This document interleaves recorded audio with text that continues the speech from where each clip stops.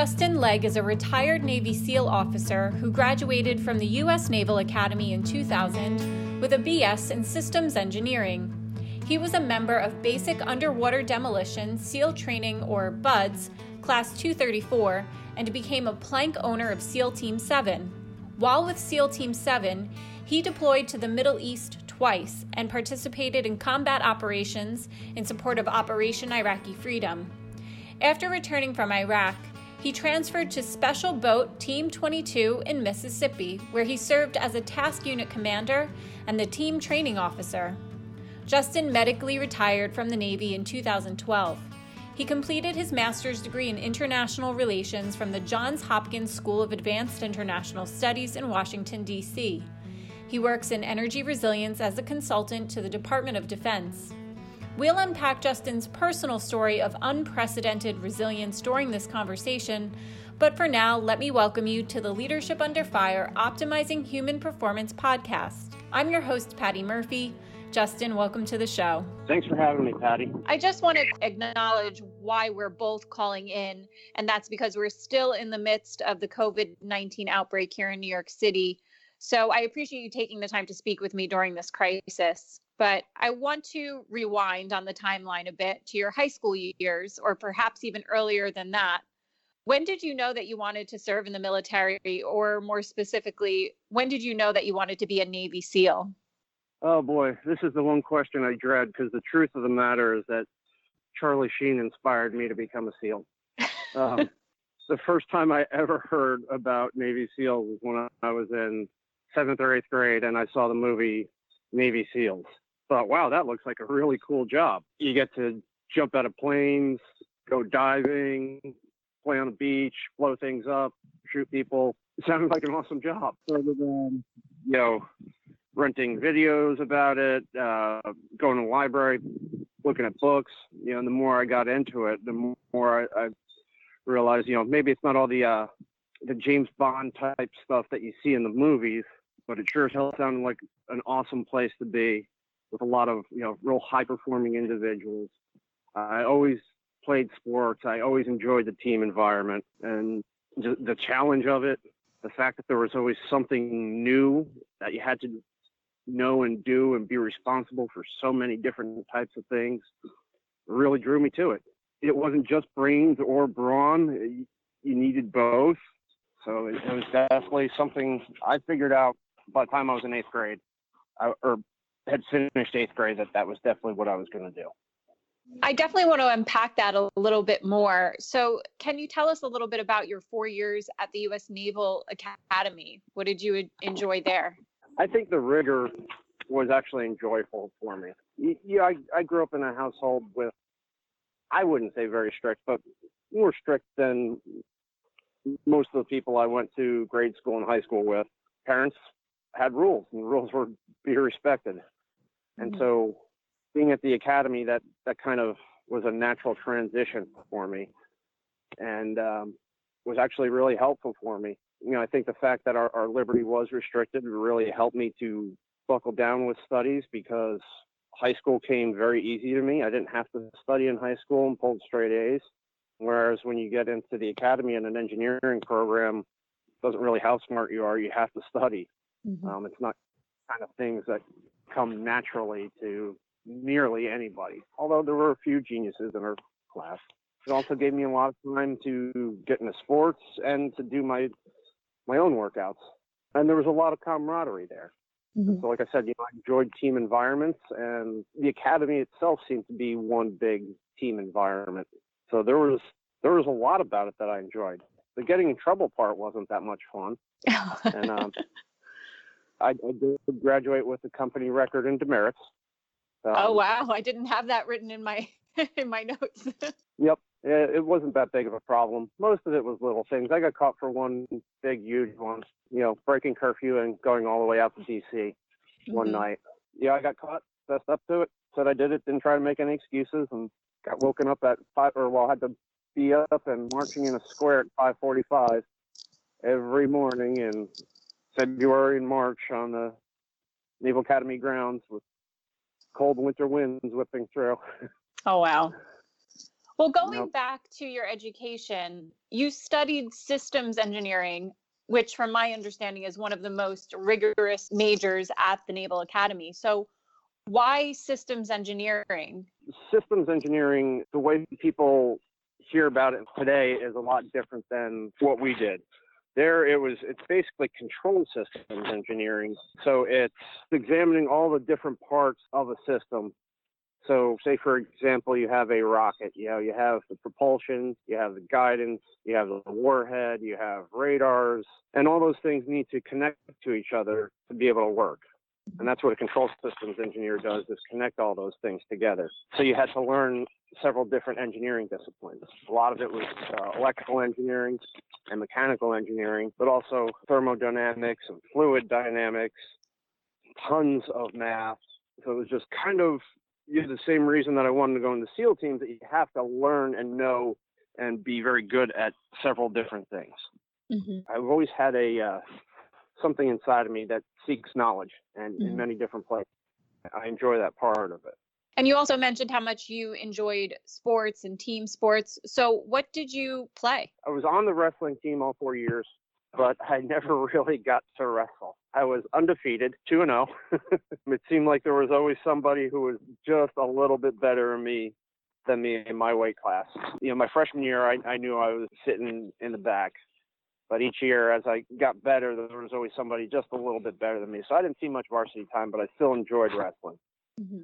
And then my sophomore year, I went out for the sprint football team, which is a league. At the time, everybody had to weigh 165 pounds a day or 2 days before the game.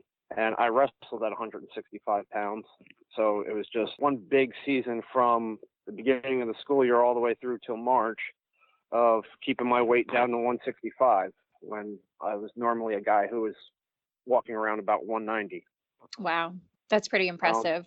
But it helped me out a lot. In fact, it helped me huge when it came to senior year and you do a final physical test to rank guys in order for the physical test right before the interview to become SEAL or get a spot to BUD/S. And I had been, down at my weigh-in weight at 165. I'd been rock climbing tons, so I had this awesome grip strength, and I was super light, and I was able to bang out 60 pull-ups for the test. Mm-hmm. So, both of those sports and my extracurriculars and being light all at the same time worked out perfect for me to do one standout thing that really got a lot of notice, because before that, the top guys were barely breaking into 40 for pull-ups.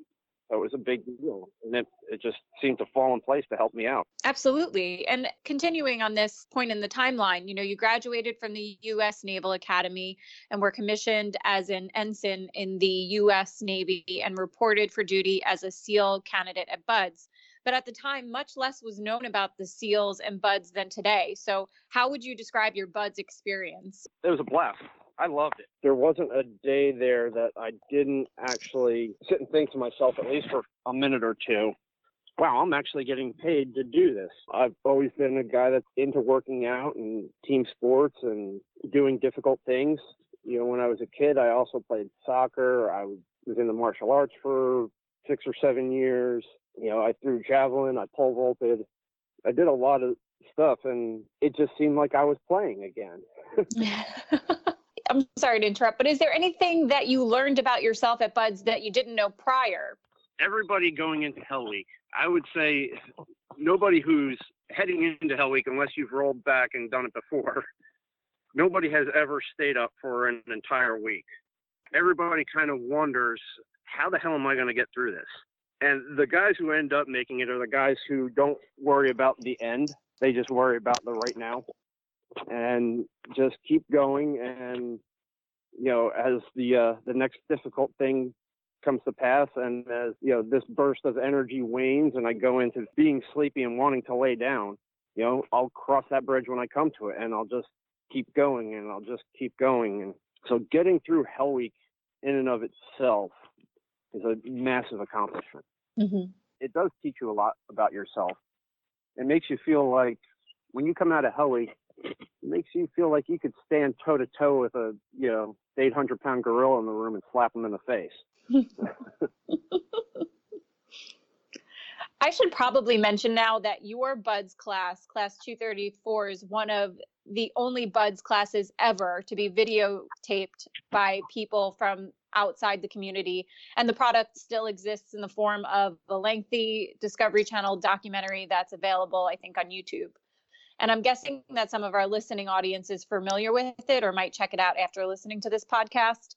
But that film was captured, I think, 20 years ago. So is there any commentary that you'd like to add about the documentary now? It was the only one that actually captured the class from start to finish, before or after, or since. It's been the only one. It was a great time. In fact, I think it was actually helpful to have that. There was a decent motivating factor that I knew this was going to be on national TV, and I didn't want to look bad in front of all my friends who had heard me for years saying that I was going to be a SEAL. So there was a good motivating factor having it around. At times it was annoying because it felt like the instructors knew that they needed to put on a good show at times. So we got a little bit of extra privilege here and there. And sometimes there was, when the video cameras would go away, they were a little bit ticked off. And we got the extra privileges that you can't see. All in all, I liked it. I did get harassed, going through the teams for pretty much my entire time in this. But, now having it been past me for so much longer, and, I kept off social media until after I'd gotten my lung transplant. And then since then, I've had so many young guys contact me that have been like, gosh, you were a huge motivation for me. A lot of guys who went and became SEALs later on. So I've derived a lot of good feelings out of that. And then there's also just a lot of civilians who were never in the military, never wanted to become SEALs, but they watch that and they take a lot of good lessons away from it. And they've told me that I've inspired them going in their personal struggles and their daily lives. So it actually turned out being quite rewarding. That's a very positive takeaway from that experience. And, aside from the spotlight being a motivating factor, a member or two of the LUF team might be preparing to head to BUDS in the very near future. And I'm wondering, other than that and compartmentalizing, if you have any advice you would give these young men. Well, the biggest thing is compartmentalizing the time factor. When you look at the entirety of BUDS, which I think is now a 31-week program just for BUDS with the indoctrination, ahead of it, it sounds like such a daunting task. Something that's almost impossible because, well, one, you have Hell Week in there, and then you have a ton of other very difficult tasks. Famous among them is the pool competency exam, where they try to drown you with your scuba gear on. They take it off, tie it in knots, take it apart, and then you have to get your air supply back somehow, and then put your whole rig back together, and you have to do it in the right order, and then put it back on. And then there's parts of, land navigation that are daunting for some people, learning demolition, learning weapons. And it's a long program, and you're going to be cold, wet, and tired and working your butt off every day. So the biggest thing is not letting that entire program just become the one task. It's breaking it down, like you said, compartmentalizing it into small tasks, and more so the time. Don't worry about anything other than the one evolution that you're doing at that time. Every workout session or every learning session is called an evolution. So let's take it one evolution at a time. A lot of times for me, it was just make it to the next meal. The meals are the only time you get to sit down for about 20 or 30 minutes and eat, most of the time without being interrupted. Thank you. I appreciate that. And I want to segue to talk a little bit more about leadership. So what are some of the lessons that you learned about optimal human performance as a leader in the SEAL teams? Well, we were going through, I think I hit it at a great point in the evolution of the SEAL teams, in that we really started looking very heavily at human performance and optimizing your performance through various, workout programs, nutrition, mental health, that sort of thing. And it was growing, been growing, and will continue to go through this evolution. One of the big things I learned is, getting away from that feeling of invincibility when you're in your early 20s. And it took me a while to learn, but looking back now, it's helped because a lot of times we trash our bodies to get missions done, and that will be expected of us from time to time, and that's just how it goes. Some of the things we do are very unnatural, and you can't really prepare for it. But it's learning to take care of yourself more.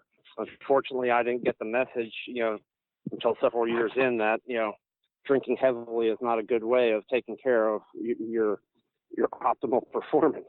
Mm-hmm.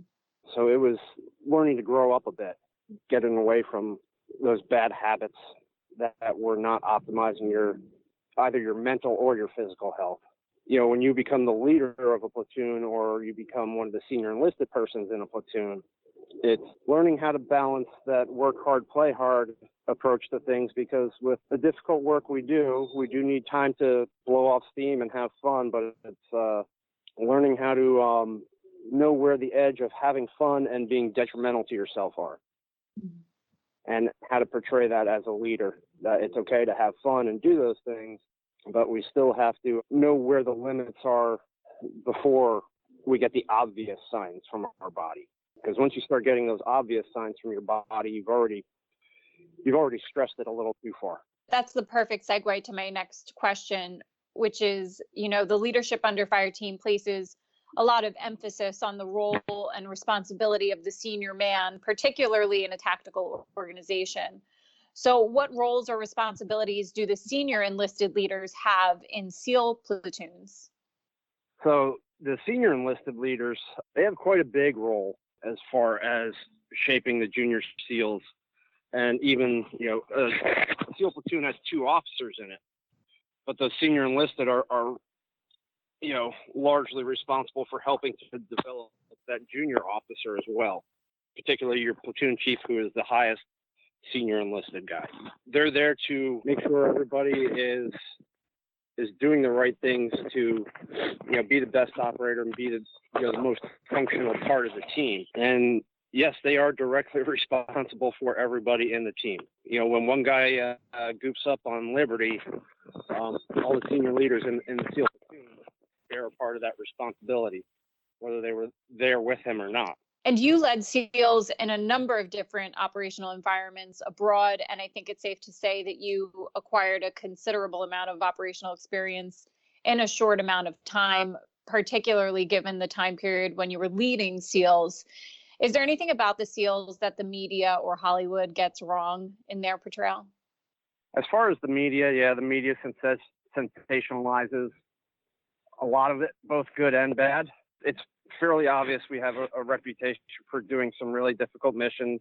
Some of my friends were guys who were on the team that captured bin Laden, guys who were on the Somali pirate rescue mission. I know some of the guys who were on ops that went really bad. And in the end, we're all still just pretty normal guys that most people would bypass, walking through a mall or sitting down to dinner next to, or just pretty normal guys, on the outside. And for a lot of our, wants and needs as far as, raising a family, we're not some sort of robotic machine that is just tuned for combat. On the bad end, I guess that same image goes to the bad end as well, that, sometimes we're just these robotic machines just there to, engage in combat, and other things can fall by the wayside. And that's not the truth.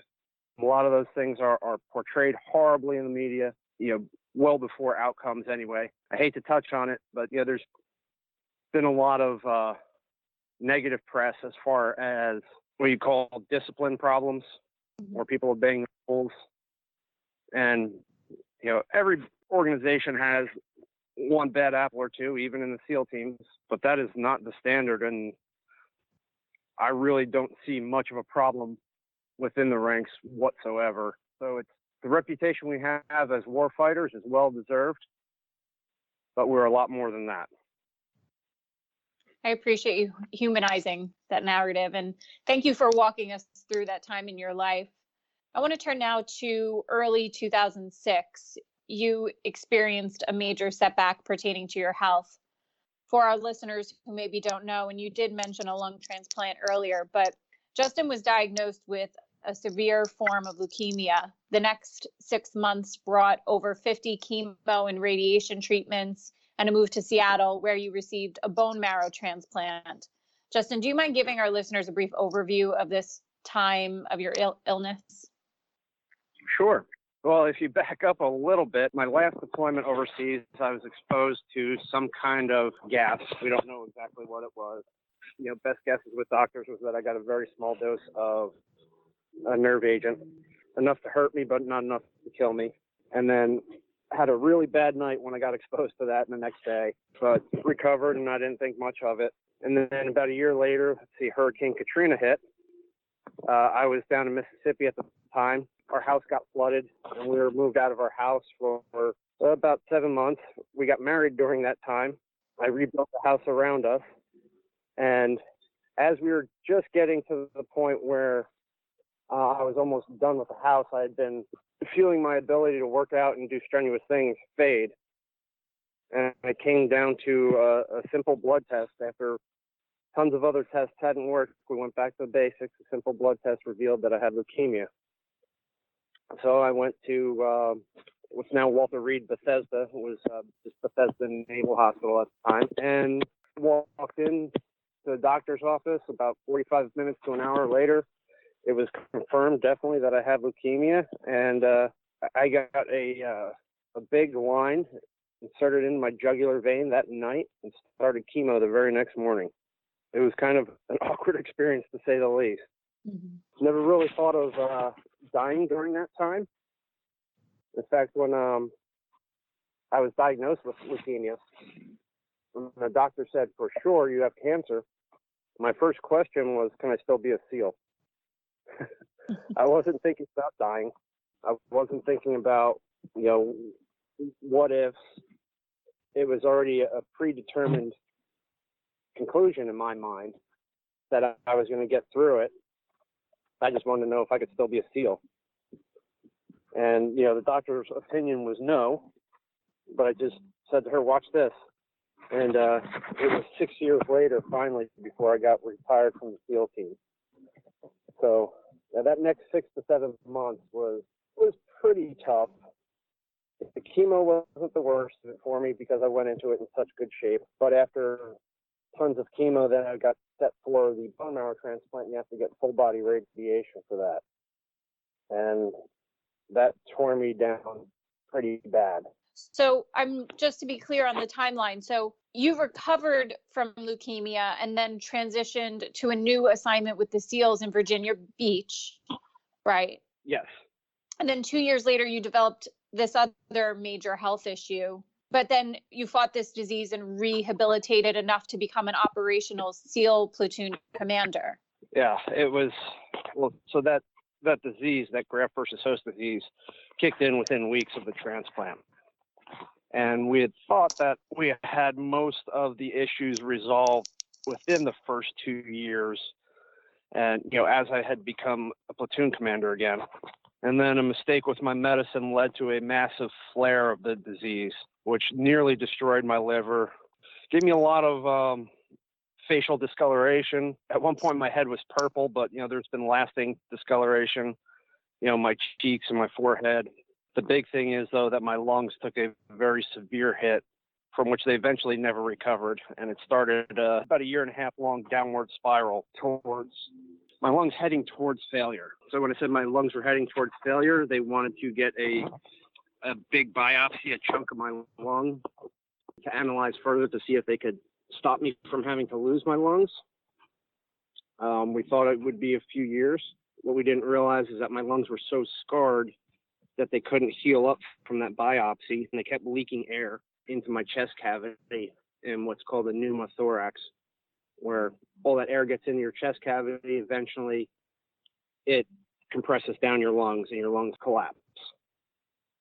And so that happened twice. The second time, it flattened both my lungs to the point where they couldn't recover, and I went into full respiratory failure.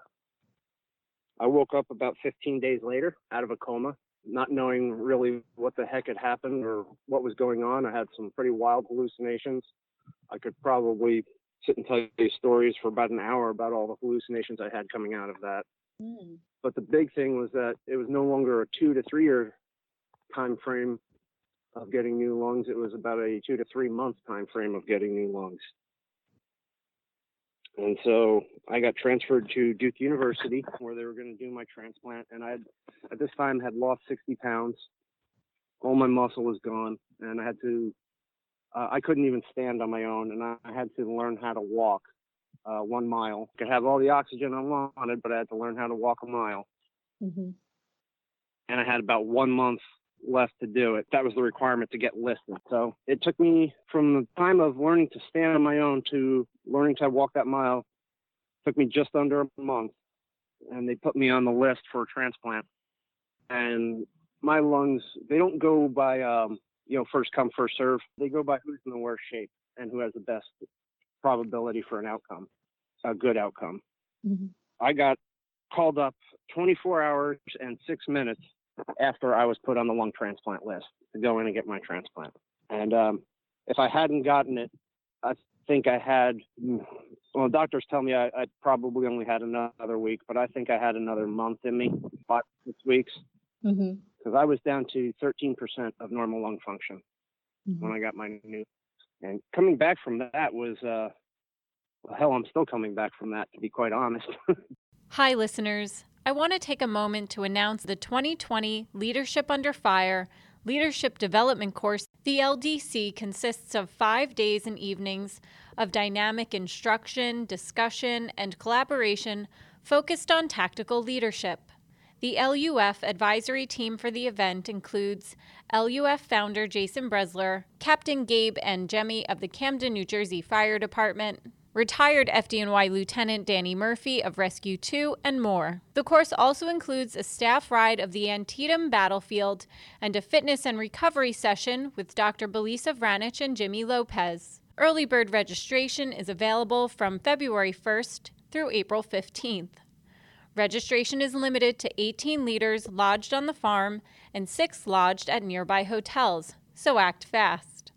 For more information or to register, visit leadershipunderfire.com and click on the Events tab. Now, let's get back to the episode. Well, so where did your lungs come from? A 19-year-old boy who grew up in Florida. His name was Jared Carter.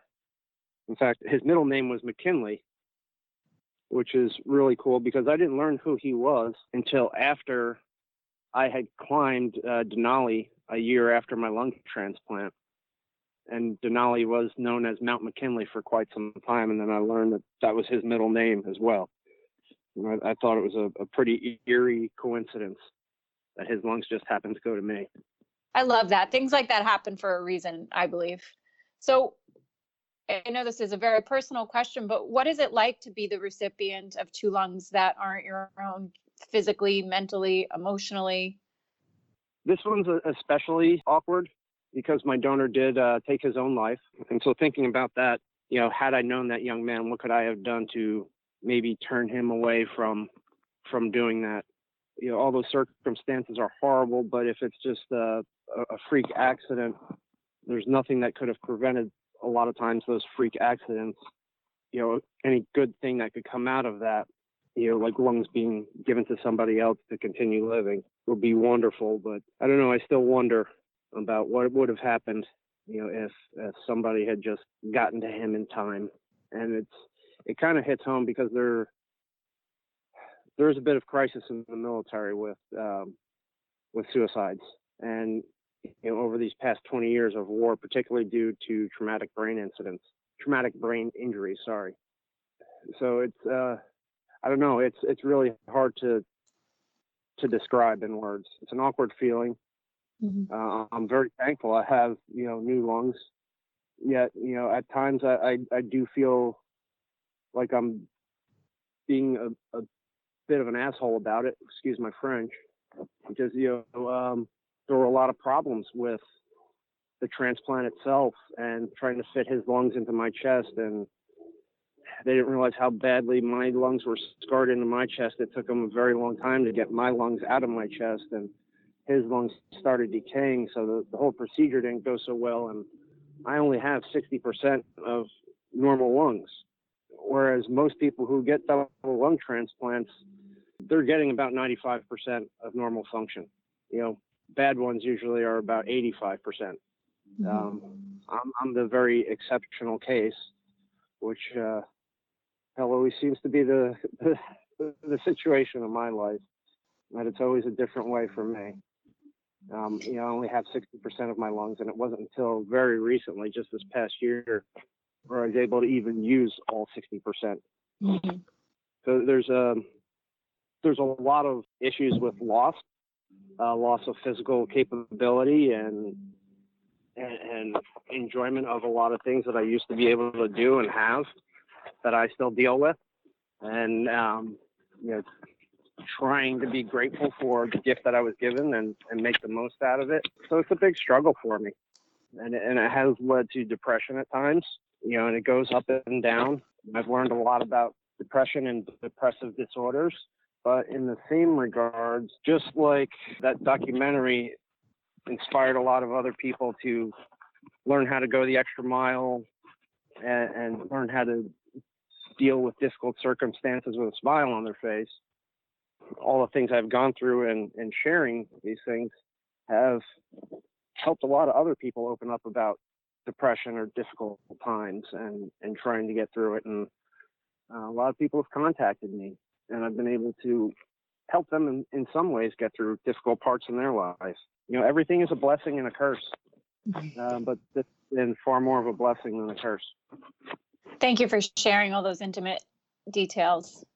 And I mentioned earlier, we're recording this in the spring of 2020, and we're presently navigating a lethal and global health pandemic that's on a scale and of a magnitude not seen in 100 years. And so by all accounts, those with respiratory issues are the most vulnerable population. So how are you handling this crisis? This actually hasn't been that difficult for me. Once you get new organs or a new immune system, you get put on medication that keeps your immune system down to stop the bad interactions that you don't want to happen. But consequently, that can also stop your immune system from fighting things like coronavirus or just even common cold. So you have to take a lot of precautions in your daily life. Being careful what you touch, who you're around, noticing who has sniffles, who has a cough, staying away from those people, not touching surfaces, wiping down surfaces. So this hasn't really been that much of a change for me. It's kind of been what the past 10 years are like, except I'm just staying to the perimeter of my yard, except for, the times I take my dogs for a walk. And even then, I get out of the neighborhood within about 5 or 6 houses down the sidewalk and go into a big plot of woods and just walk the dogs through the woods. It's avoiding people for right now. And it's, to me, it's just something necessary. It just has to be done. So just do it and keep going. And luckily I do work from home now. So it hasn't impacted me in that sense that I'm at risk of losing my job. One of the great things for having Department of Defense as a client. Obviously the LUF team has devoted considerable attention to exploring and researching the theme of resilience. And I think it's fair to say that you're one of the most resilient people I've ever talked to. I want to make it clear to our listeners that you mentioned climbing Mount McKinley. You're the first double lung transplantee to have ever done that. So, given all the things that we know about you based on this interview, I want to know what anchors you, and do you have any mantras or techniques that you use when you're navigating great adversity? I do, actually. And the first one I developed was when I got transferred to Duke and I had to learn how to walk again. There's a song by Three Doors Down called "It's Not My Time." And it's basically about a guy who's dying, whether it be, dying slowly inside or dying physically on the outside. You can, take whatever literary license you like with the song, but it's about a guy who's dying and not wanting to go. And he's saying, "It's not my time." And I just learning how to walk after that was extremely difficult. I couldn't have any pain medication because it would suppress my respiratory function too far. And I had broken my back We had a small helicopter crash with our platoon, and I broke 2 vertebrae during that. And then just in trying to get back to the shape I was in to be a platoon commander again, I broke another 3 vertebrae. And trying to walk when I'm 130 pounds, when I was normally about 190 pounds of muscle, and now I was all skin and bones, it was god-awful painful. So I would just keep saying to myself, it's not my time. It's not my time. And just one footstep for each word, just, it's not my time. And it would get completely repetitive and mind-numbing at times, but if I just kept that very sole focus of breathe in, breathe out, take a step, it's not my time. Breathe in, breathe out, take a step, it's not my time. And then, the breathe in, breathe out, take a step portion got automatic, and it was just keep saying that to myself with every footstep, it's not my time. And that's helped me a lot. And sometimes even at night, I suffer from insomnia, which is probably due to a lot of the things I've had done to me and a lot of the medication I have to take. So at night, I every now and then just try to get into a calm space. And if you've ever heard like mindful breathing techniques or mindfulness techniques, just getting down and getting back to like a meditative style of breathing. And I still repeat that to myself at night, just slowly, not out loud, just kind of helps to calm me down and center me, and helps me to kind of get rid of whatever's running through my mind, because my mind is like a crowded train station with every train running all the time except the tracks are crossed. And you got to try and keep them from crashing into each other. And so to be able to use that to lay down and try to center myself is really helpful for me sometimes. Actually, last night when I was texting with Jason about like the final details about this interview, he said to ask you about the Zen master, and we'll see. Yeah. Okay.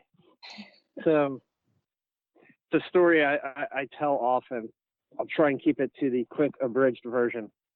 So basically it happened somewhere in feudal Japan several hundred years ago. There's a boy in a village who gets a horse for his 15th birthday, and everybody says, oh, how wonderful. And making a big commotion, the Zen master comes down to see what's going on. They say, look, Zen master, he got a beautiful horse for his birthday. Isn't that wonderful? He says, we shall see.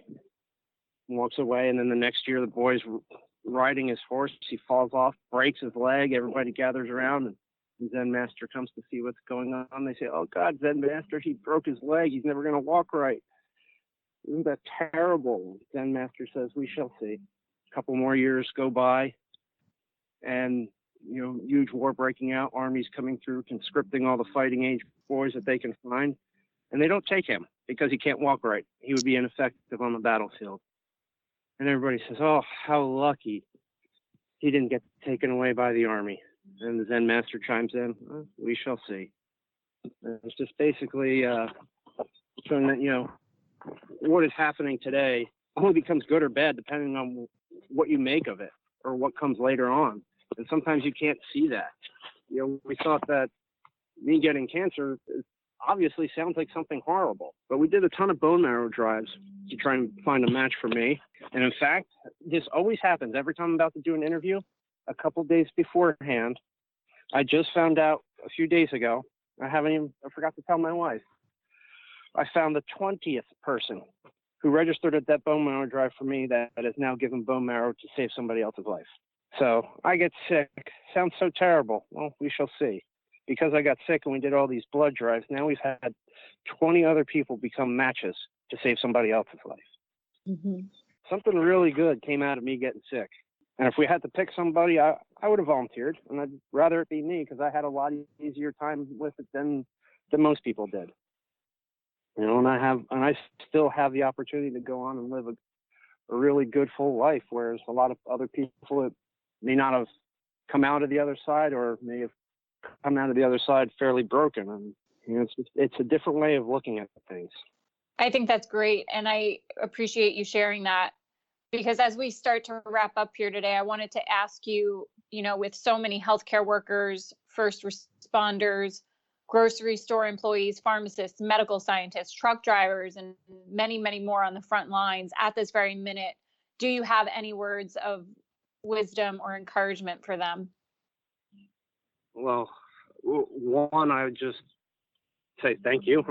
Yeah. Thank you for being who you are and doing what you do and helping to keep our society alive and functioning. I have a very, very soft spot in my heart especially for nurses.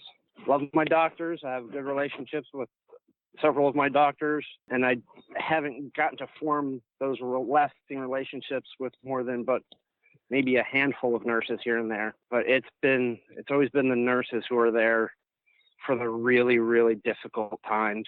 And they're the ones who have to watch the patients struggle and try to help any way they can. And a lot of times knowing that there's only so much that they can do. So I really just a big thank you to the nurses, especially.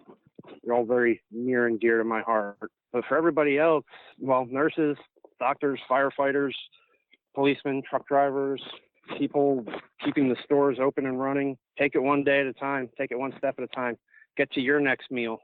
A lot of times I talk to audiences that have nothing to do with the military or even first responders. Sometimes bankers, sometimes private companies that, make the next best widget out there, people from all walks of life. But one thing I always talk about, and it's a phrase that I have tattooed on the inside of my arm, it's called earn your trident every day. And, that in the SEAL teams means just because you went through all that hell to earn your trident and prove to yourself that you are now accepted as part of the team, doesn't mean you get to lay off or relax or rest on your laurels.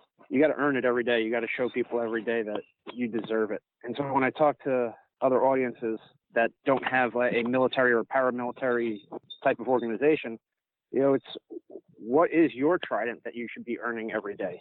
Are you a school teacher responsible for, bringing up children, or are you just a mom or a dad responsible for having your own children, your husband or wife or a brother or sister, are you a deacon or an elder in your church, whatever it is, what is that thing that you want to show people that you should earn every day?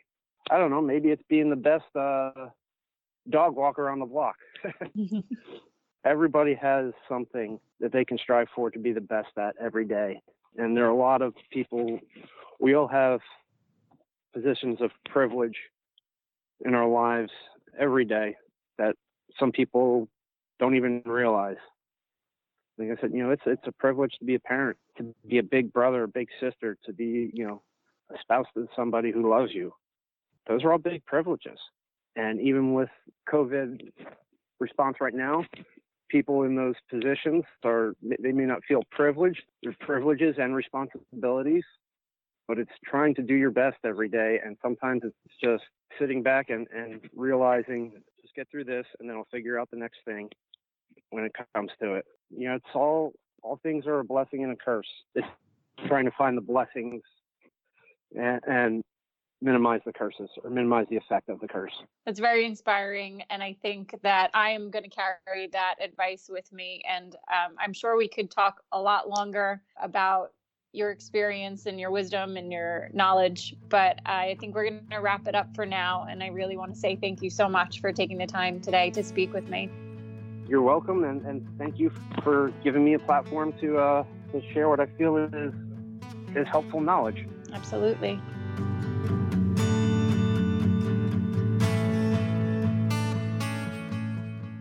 Support is provided in part by Conway Shield.